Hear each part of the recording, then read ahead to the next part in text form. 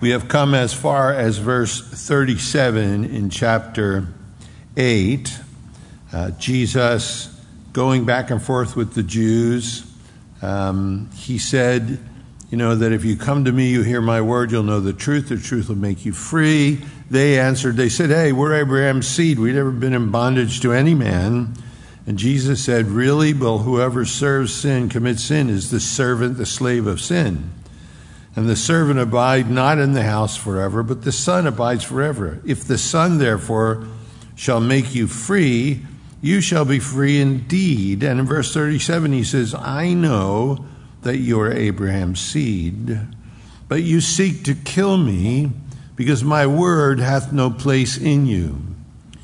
I speak that which I have seen with my Father, and you do that which you have seen with your father. And they answered and said unto him, Abraham is our father. And Jesus said unto them, if you were Abraham's children, you would do the works of Abraham. But now you seek to kill me, a man that hath told you the truth, which I have heard of God. This did not Abraham. You do the deeds of your father. Then said they unto him, we be not born of fornication.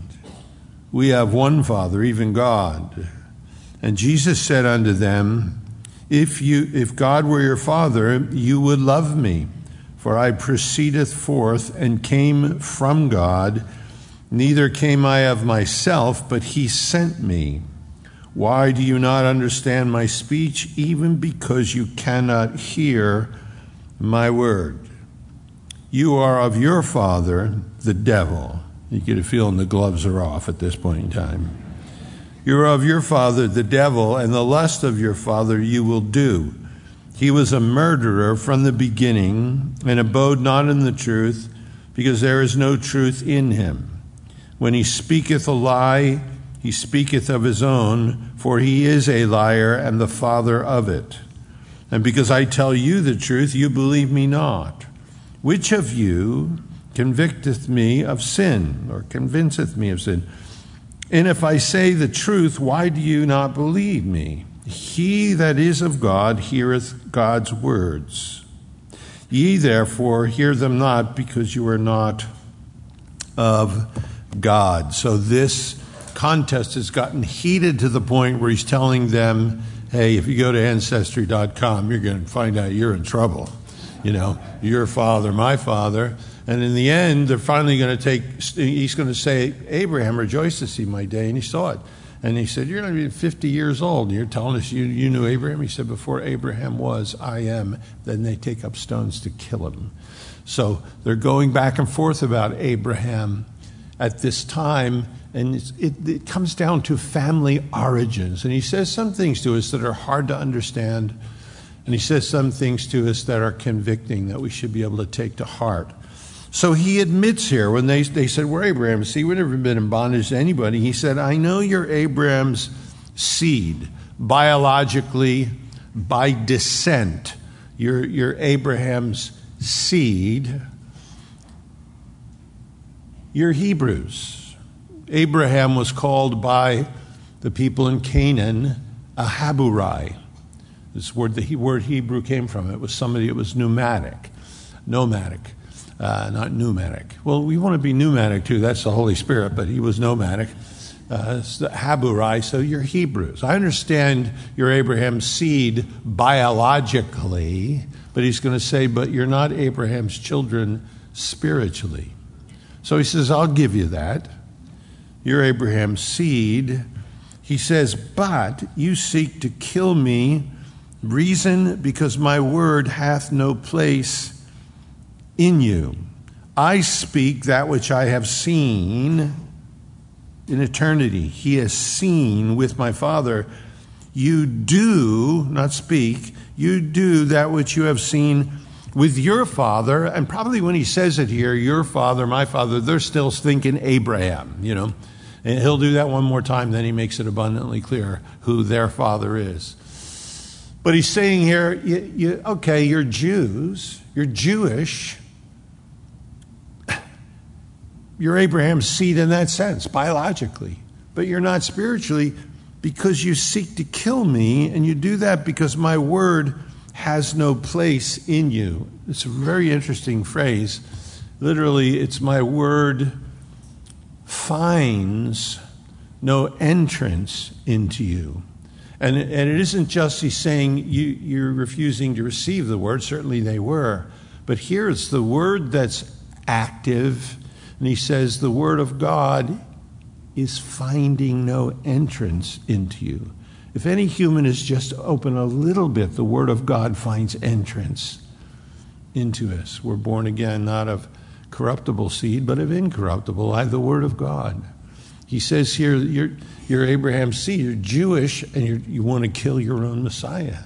That's because my word finds no entrance into you. He says, I speak that which I have seen with my Father, and you do that which you have seen with your father. And he's saying so with father, there should be some family resemblance. There should be some, recognition of origin. There should be something in paternity and passing down from one generation. That origins should mean something. It's interesting. Two of my favorite preachers, Charles Spurgeon and G. Campbell Morgan, are both fourth-generation preachers. Both of them, their great-grandfather, their grandfather, their father were preachers, and both of them were fourth generation. And it's obvious. You see the influence in a family. You can see a godly influence. You can see great things happen. There's a whole study, if you can find it, of Jonathan Edwards' family and how many presidents of universities and the vice president of the United States and bankers and preachers. You follow it down. It's really incredible. It's such an impact. So Abraham had a particular impact. And he says to them here, but I'm doing what I've seen my father do. You're saying what I've seen my father do. You're doing what you've seen your father do. And they answered, they said unto him, well, what? Abraham is our father. And Jesus said unto him, if you were Abraham's now children, not seed, if you were Abraham's children, you would do the works of Abraham. Understand, Abraham, Joshua 24, Acts chapter 7, was an idolater in Ur of the Chaldees. Joshua says in chapter 24, he says, look, you guys, if you want to worship idols like our fathers did on the other side of the Euphrates, go on. As for me and my house, we're going to serve the Lord. Tells us in Acts chapter 7, when Stephen is speaking, that the God of glory appeared to Abraham when he was in Ur of the Chaldees. He wasn't a Jew, he was a Gentile. And the amazing thing about Abraham is that the word of God found entrance into his life. And it transformed him, and it changed him, and it changed his God. It changed his family that he was willing to receive. It changed his homeland that he was willing to depart from. It changed his destiny that he looked forward to. The word of God. So he said, if you were Abraham's children spiritually, you would have a much different attitude. Romans 4, Romans 9 tell us that Abraham's children are those of faith, those that believe, not those that are of the circumcision. So Jesus is pointing to that here. He says, if you were Abraham's children, you would do the works of Abraham. But now you seek to kill me, a man that hath told you the truth, which I have heard of God. This did not Abraham. Abraham didn't do that. That's not what Abraham did. Abraham heard God speak to him in Ur of the Chaldees. Abraham comes into the land of Canaan. Yeah, he didn't do everything perfectly, but whenever he had divine intervention, he responded it to. Whenever God spoke to him, he yielded. When God came with the angels in Genesis 18, he ran and he killed a fatted calf and he made provision. He sat, he spent time. He was always open to any divine visitation, however that came to him at that point in time. Didn't have a copy of the scripture, obviously. God came, visited him. The Holy Spirit prompted him. He says, Abraham didn't do this. You're seeking to kill me. When I was with Abraham, he brought me in. I found entrance. You do the deeds of your father. Then said they unto him, We're not born of fornication. We have one Father, even God. Now, the Jews sometimes brought that out. There's only like 3 places in the Old Testament that say, Jeremiah 31:9 says, God says, I am a father to Israel, and Ephraim is my firstborn. But the only fatherhood spoken of in the Old Testament 3 or 4 times is national fatherhood. It's not individual fatherhood. And Jesus is speaking of his individual father here and their father because of their religious position. And they come at him and say, we have one Father, that's God. We're not born of fornication. So the question arises, and some scholars feel, well, they're going to call him a Samaritan after this. They're going to say, you might as well be a Gentile. You have no religious, pedigree. But probably more specific, the Talmud calls him the illegitimate son of Mary. The church fathers tell us that Mary, amongst those that were blasphemous, supposedly was someone who took care of people's hair, who had sex with a Roman soldier, and that's what Jesus was born from, and that he was born of fornication. And they're probably digging here. This is not just probably some spiritual inference. They're probably making reference to the fact that we know the rumors that Mary was pregnant before she was married. They say to him, we're not born of fornication. It's getting down and dirty here. We have one Father, even God. And Jesus said to them, oh yeah? Well, if God was your Father, you would love me. For I proceeded forth and came from God. Neither came I of myself, but he sent me. He said, I'm God's son. You would love me. That's the proof of paternity. It's a family relationship. And if you love me, that would be giving evidence that you have the same Father that I do. But as we're getting down to this, there are different family origins. And if you go to Ancestry whatever it was in that day, you'll see the 2 different trails there. You're going to see there's a problem. He said, if God were your Father, you would love me. Reason, he gives us 3 words here: proceed, came, and sent. Because I proceeded, that was when he left glory. He proceeded. On the human side, it was he came. We're told at Christmas, unto us a child is born. That's he came. Unto us a son is given. That's the eternal side. That's from eternity. He says, I proceeded from God. In that procession, I came to you. And it wasn't something I did myself. I was sent. There was something on the other end that brought me here. And you imagine here that, we read over it, but this is the eternal Son. And he says, your Father is God. That's where I came from. And I stepped into this time, space, matter continuum by means of the womb of a virgin. And I walk among you. And I try to think, what is he seeing as he says this? What is he feeling? Does he see the enemy hovering around, He's going to say to these men, your father is the devil. And I believe that he says it with a lump in his throat. I believe he loves them. I can't imagine this eternal one that proceeded and came and was sent, what he's seeing as he's speaking. And these are his words, and he made sure that we had them, that they were handed down to us. He said, I proceeded, I came, I was sent. And if you were of God, you would love me because of family origin. Why do you not understand my speech? He says it's simple, because we're talking different languages. Why do you not understand my speech? Even because you cannot hear my word. He said that's up in verse 37 is because he said, my word finds no entrance into you.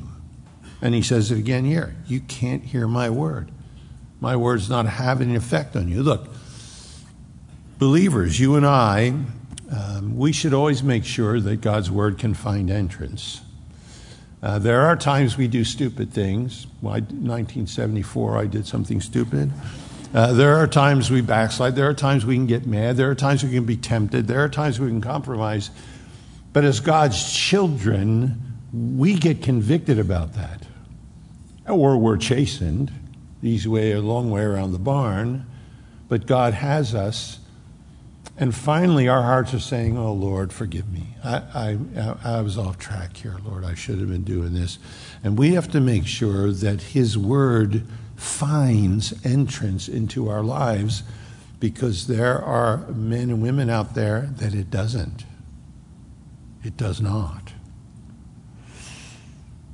He says the reason you can't hear it is it finds no entrance. You are of your father, the devil, and the desires, the lust of your father, you will do. He was a murderer from the beginning, and abode not in the truth, because there was no truth in him. When he speaketh a lie, he speaketh of his own. He is a liar, and he is the father of it. So he tells us here, you are of your father, the devil. I have a feeling he never really forgave him for that. I think they had a hard time getting over it. And I don't think, by the way, Jesus is not saying here that every unsaved person in the world is a child of the devil. Okay? Because you and I were children of wrath, Ephesians chapter 2 tells us that, and that Satan, he directs kind of the weather course of this world. He sets the pace and the direction. And we were deceived by that, but we were children of wrath, not children of the devil. And by God's grace, we've come to faith. His word found entrance. And again, we've been born again, not of corruptible seed, but of incorruptible seed, by the word of God. There are, it seems, those out there, and I don't know if we can ever understand it perfectly, that are sown of the enemy. You know, Paul, when he gets in chapter 13 of Acts, he runs into Elymas the sorcerer there, who's trying to turn away in Cyprus, the head guy there, the honcho, and he says, "Thou child of the devil," he calls him, and he's smitten then with blindness. 1 John tells us this. He says, "In this the children of God are manifest, and the children of the devil. Whosoever doeth not righteousness is not of God, neither he that loveth not his brother." Jesus tells us in Matthew 13, when he tells us the parable of the tares and the wheat, again, he looks to the sower, and he said, there's a sower that went forth to sow the word of God, the wheat. And he said, but then the evil one comes and sows tares among the wheat. And I've always wondered, what are tares? Every unbeliever on the planet can't be a tare. What are the tares? And the interesting thing, it says Satan sows them among the wheat. I know as I look around in my world at some people that stand in pulpits across this country and claim to have religious liberty, some of those got to be tares. They're sown among the wheat, but they're heretics, they're blasphemous, they're compromising the word of God. We heard in the last days from Timothy, Paul writing to Timothy, there are going to be those who hold the form of religion but deny the power thereof. And then there's a present imperative. From such you must continually keep yourselves away. That's hard to understand. I'm not sure exactly what it is. But there are those among us in this world that the devil has sown. And then there's the vast sea of unsaved humanity, the world that God so loved that he sent his only begotten Son, that whoever believed would not perish but have everlasting life. You and I are to be very different from that. There's so much of this cry to be relative, to enter into all kinds of things and social justice. Look, Jesus Christ was not a Republican. He was not a Democrat.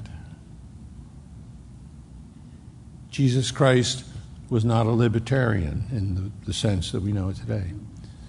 Jesus Christ was not concerned about carbon emissions. Of course, he didn't drive a four-wheeler, but he walked. But he understand, we have a higher calling. There's something that separates us from all this, and when we get too involved in it, we give the wrong impression. We're to be completely distinct and keep completely separate.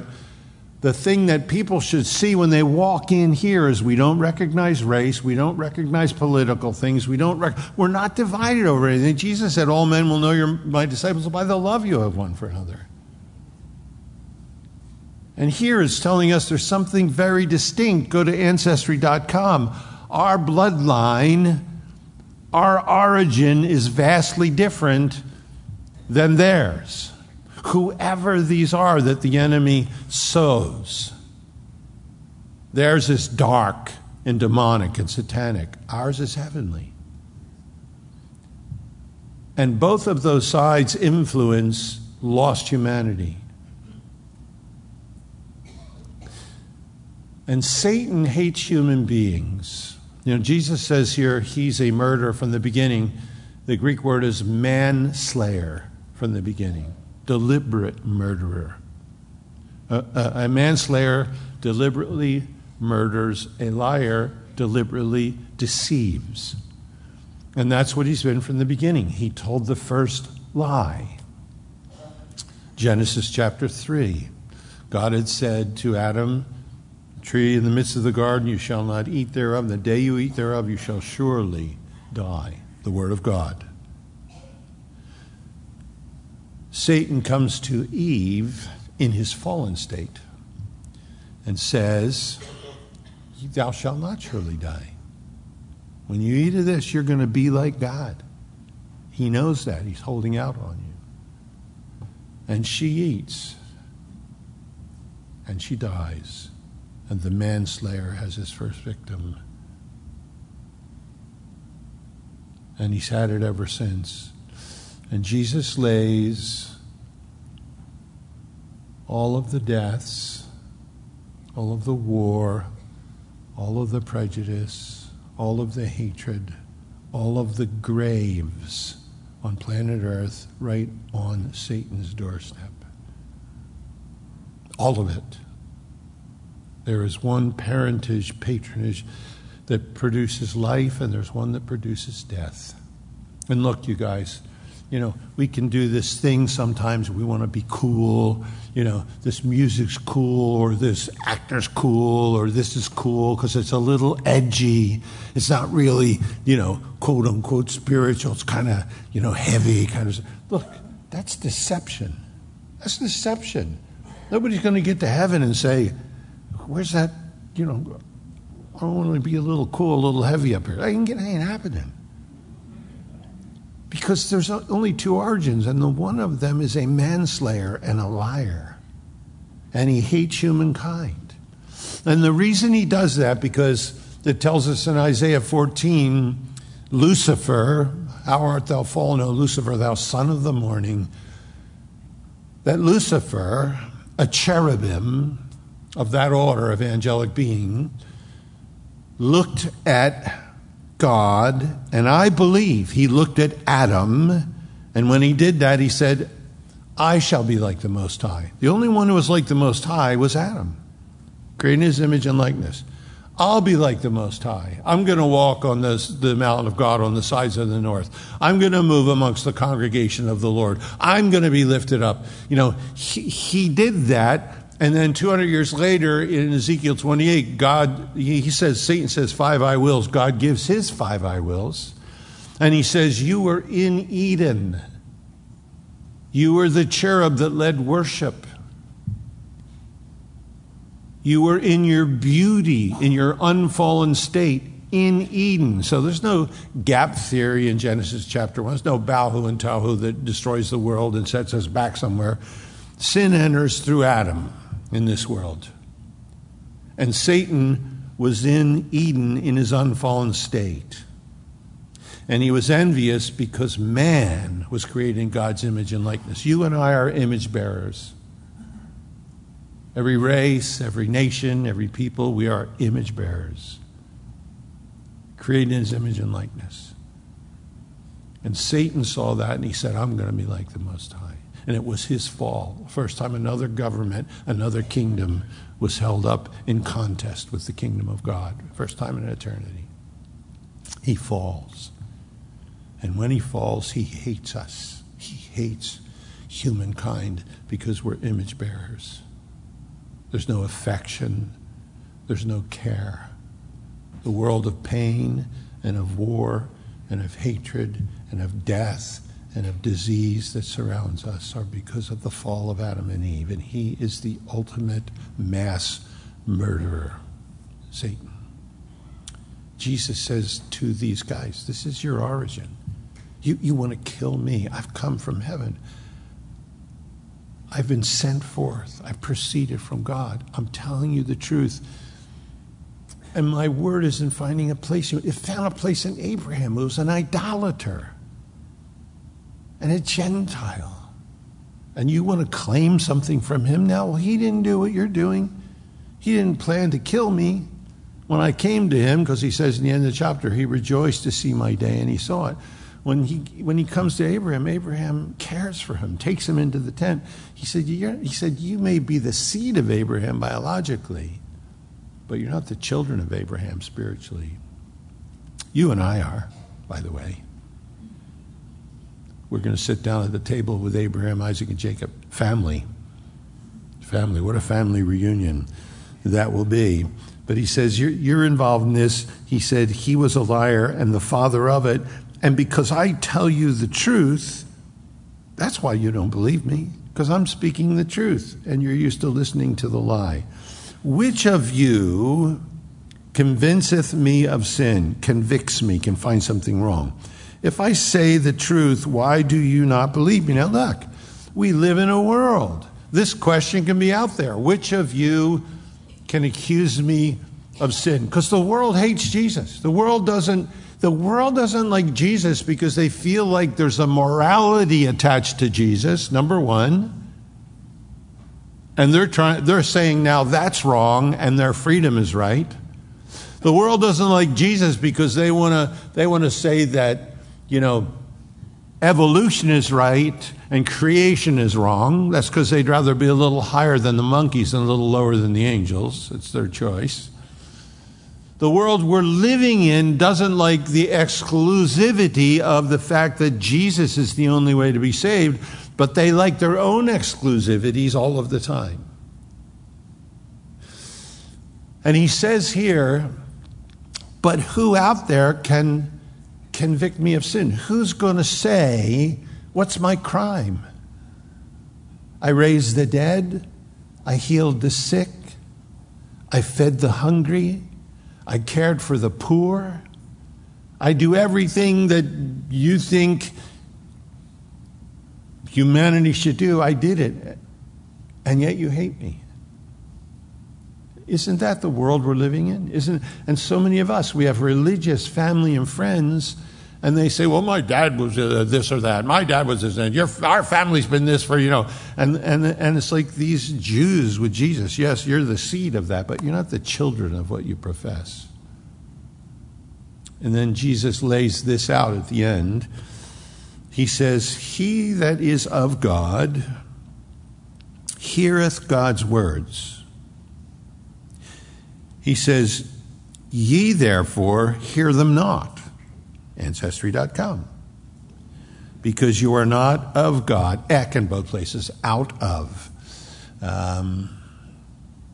Interesting litmus test. Here's your Ancestry.com.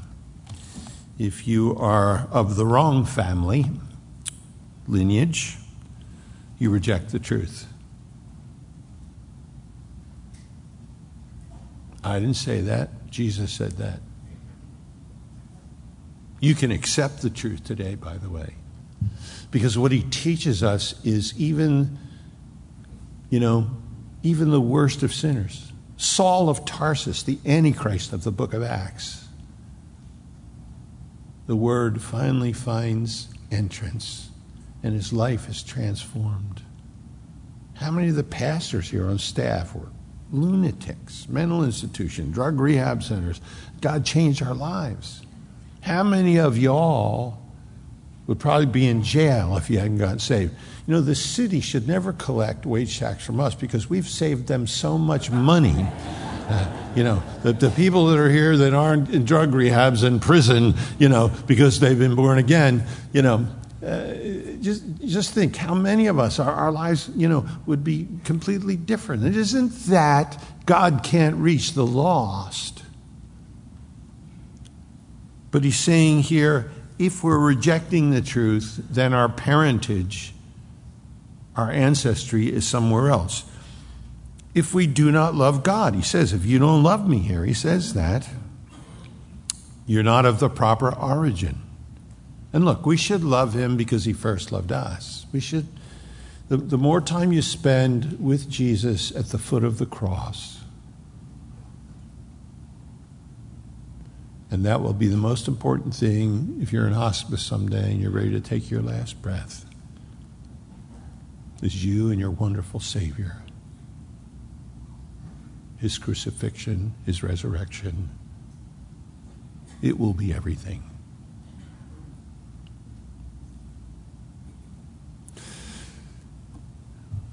Do not love God. Some of you doesn't love God, doesn't know God. Are we involved with liars, deception, the manslayer? It doesn't say a murderer can't be saved. Paul was. My cousin was in Greatersford for murder one. 17 years old, killed his best friend, shot him with a rifle. And before he died, he ended up with a Christian family that took care of him, and I know he came to know the Lord. Doesn't say that the worst of us can't be saved, because here we are, right? But it says you can do this litmus test. Do you love God? Are you willing to hear his word? Do you rather listen to lies? Remember chapter 3, Jesus said the reason men don't come to the light is because they love the agape darkness. They love darkness more than light. They don't come to the light because they don't want their deeds to be brought out in the open. Litmus test. Here's another family origin. Do we love Jesus? Jesus said, verse 42, if God were your father, you would love me. Love Jesus. Now look, I love Jesus, but I love my wife, I love my kids, I love the people I work with, and sometimes I do something stupid and selfish, and I get angry. But it doesn't mean I don't love them. It doesn't mean if we love God, we never fail or never bungle things, or just what's the driving force? What's the center? When we mess up, can we go to him and say, Lord, I blew it. I love you. I don't want to break your heart, but I'm so thankful I can come. Do we love God? Number one. Number two, do we hear his word in the sense of, does it find an entrance into us? Does it find an entrance into us? Again, same thing. Our Christian experience is to be a lamp unto our feet and a light unto our path. It says in 1 Thessalonians that its operation in our life is effectual. It says in Isaiah 55, it accomplishes what God sends it to do. We get to John 17, he's going to say, Father, sanctify them through thy truth. Thy word is truth. Are we open to it? When we make a mistake, do we go to it and say, oh, Lord, I know this is what your word said. This is what I need to do. We get up in the morning. Do you spend time in it? Do you get out of bed? Do you drag your bones, snap, crackle, and pop out of bed and open your Bible? Do you love his word? Do you spend time in it? Litmus test, Ancestry.com. Do you love his word? Does it have entrance into your life? as a husband, as a wife, as a father, as an employer, as an employee, as an American, as a Philadelphian, whatever it might be. Good test for us. And then it says in verse 47, he that is of God heareth God's word. And that the phrase there, to hear, it's ETH, so you know it's a present tense. It's constantly hearing, but it's hearing to recognize and obey. It's hearing to then bring your life in line with what you're hearing and yield to it. Good litmus test for us. And look, do we do that perfectly? No, because John, God's quill here, as he's writing, also says, if we walk in the light as he is in the light, that we have fellowship, and the blood of Jesus Christ continually cleanseth us from all sin. If we say we have not sinned, we deceive ourselves. The truth is not in us. If we confess our sins, he's faithful and just to forgive us and to cleanse us from all unrighteousness. If we say we have not sinned, we make God a liar. Brethren, I write unto you that you don't sin, but if any man does sin, we have an advocate with the Father, even Jesus Christ the righteous. We got a lawyer. And when our lawyer walks up to the bench where the judge is, he says, Dad, this one's mine. This one's mine. Washed in my blood. Case closed. Right? Right? So the gloves are off here. These guys, this kind of, if you were there listening to it, you can imagine when Jesus said, your father's the devil, some of the people there went, tried not to, they felt that way about some of these religious leaders as well. But this has gotten down, they're grappling here. Not that he can lose, ask Jacob. But interesting. Now, as we move next week, if the Lord tarries, I hope he doesn't, but if he does, and this all kind of wraps up. Finally, they started with stones in the beginning of the chapter. When they stoned the woman taken in adultery, by the end of the chapter, they want to stone the Savior. They want to stone the Savior. So let's stand up, let's pray. And look, if you're here and you've never come to Christ, you have a decision to make. Are you going to let the Word of God find an entrance into your life? Or are you going to resist and resist and resist till you die physically, then die eternally? If you're willing to turn from your sin, repent, metanoia, change the mind, make a U-turn, you're going in the wrong direction, and give your life to the Lord. Give him your life, the steering wheel, and let him be your Savior. He'll forgive you. He'll cleanse you. You'll have eternity with him that you can never be worthy of, that you can never deserve, and you can never earn. He does it. It's him. It's Jesus. He's everything. He proceeded from heaven. He came. He was sent because the Father in heaven loves you and I. There isn't anyone here today that need go to hell. No one. There's no one in this room that needs to go to hell. We're not talking about church. We're not talking about Calvary Chapel. We're talking about Christianity. We're talking about Jesus. No one in this room needs to go to hell because today is the acceptable day of salvation. Today you can say, all right, Lord, here I am. Tired of trying to do it on my own, tired of the emptiness, tired of the guilt. I'm a sinner, need to be forgiven. I'm ready. And if that's you, as we sing this last song, we're going to let you come forward in front of everybody. Jesus said, if you'll acknowledge me before men, I'll acknowledge you before my Father and all the angels in heaven. I know the tenses. I know it's a lifelong deal, but it begins at a point. To many as receive him, to them he's given the authority to be the children of God. He does it. You don't deserve it. You can't earn it. You're not worthy of it. When you get to heaven, nobody's going to be throwing crowns at you. All the crowns are going to be thrown at him because he's the Savior. He's the Lord. He's washed us and cleansed us and brought us to glory. If you don't have that yet, you need to get it. Not religion, a relationship, a reality with the risen Savior. Let's have the musicians come. We will pray. And as we sing this last song, if you know you need to be saved, you come. We'll love to give you a Bible, some literature to read. We don't want your email. We don't want your phone number. We don't want your address. We don't want nothing from you. We're not going to give you offering envelopes.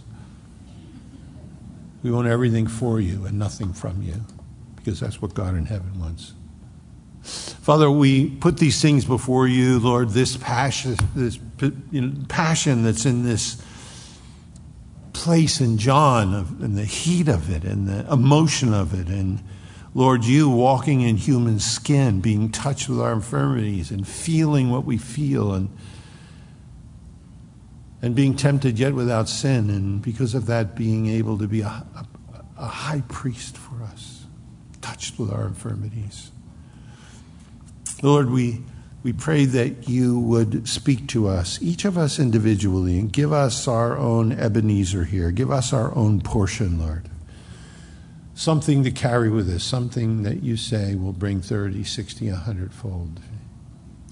And Lord, we pray for anyone here who doesn't know you, any man, woman, any child, Lord, that's only had religion and never relationship. You know, Lord, what we're doing. We put that in front of you. Your word says you add to the church daily such as should be saved. So, Lord Jesus, we trust you to do that divine work. Hear our praise now. Let it be a corporate prayer, Lord, when we sing these words to you. We trust you and we pray in your name. Amen. And if you know you need to be saved today, want to change your ancestry, as we sing this last song, you come down. Tired of it, you're tired of the emptiness. If your friend brought you, they're going to say, come on, I'll go with you. Let's worship, the rest of us. Let's lift our hearts to the Lord. And if he's drawing you today, you come. I'm giving you my heart and all that is within. I lay it all down for the sake of you, my dreams. I'm laying down my rights. I'm giving up my pride for the promise of new life. And I surrender all to you, all to you.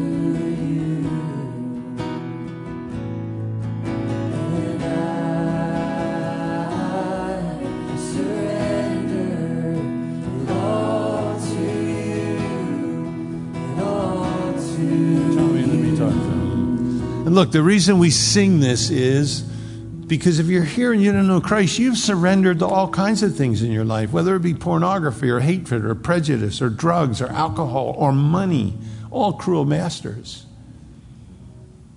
and all done you no good. Are you willing to surrender to the master that matters, the one who stretched out his hands on a wooden cross and bled his life into the ground so you can live?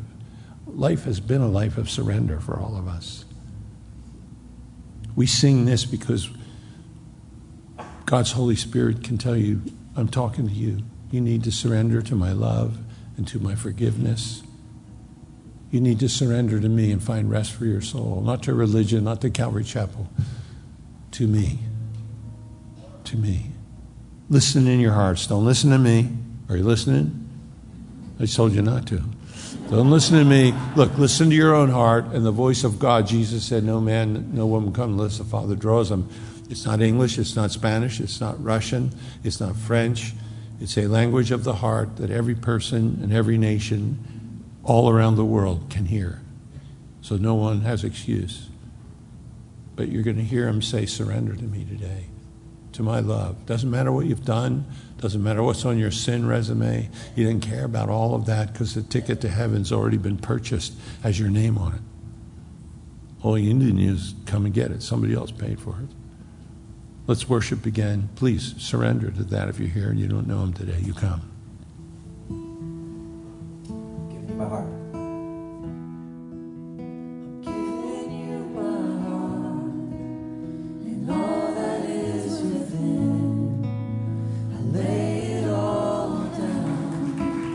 Sake of you, my King.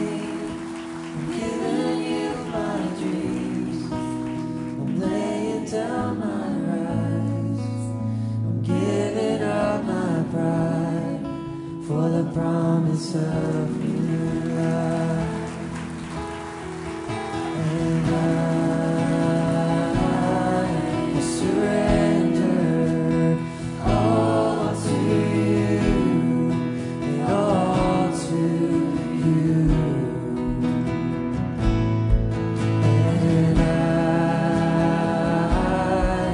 surrender all to you, all to you. I'm giving you my heart. I'm giving you my heart and all that is within. I'll lay it all down for the sake of you, my King. I'm giving you my dreams. I'm laying down my rights. I'm giving up my pride for the promise of new life. I surrender. And I surrender it all to you, all to you. And I surrender it all to you, and all to you. I'm going to pray with you guys. Stay right here. Then we want to give you a Bible and some literature. Anyone else? Look, there are children here in their 40s and their 50s that came through abusive things in this world and shut down their emotions for survival and are still children, broken. There are people here that have considered suicide. There are people here struggling with sin, with hurt, with addiction. You can still come, you know.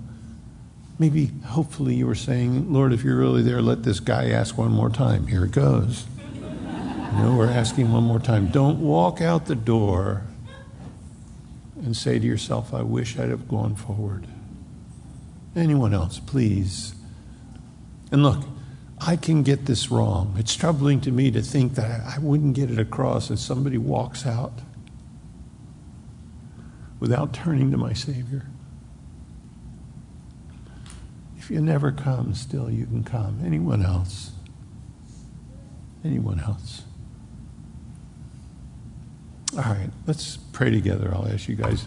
You can pray out loud. You can pray in your heart. You just want it to be genuine. Let's pray. Lord Jesus, I come to you today, and I know that I'm a sinner, and I need forgiveness, and I'm tired of trying to do it on my own, Lord.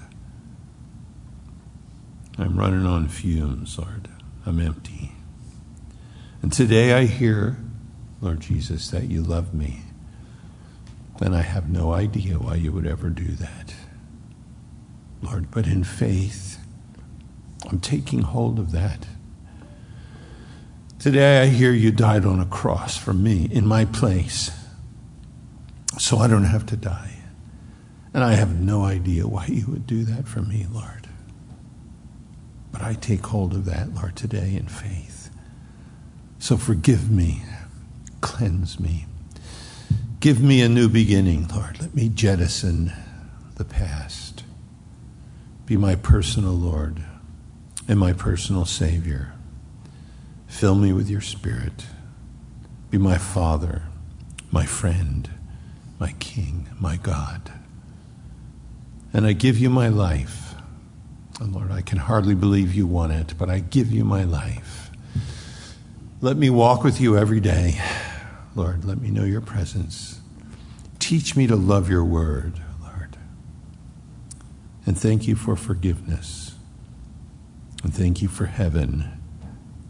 And thank you for life beyond the grave. Lord Jesus, I pray in your name. Amen.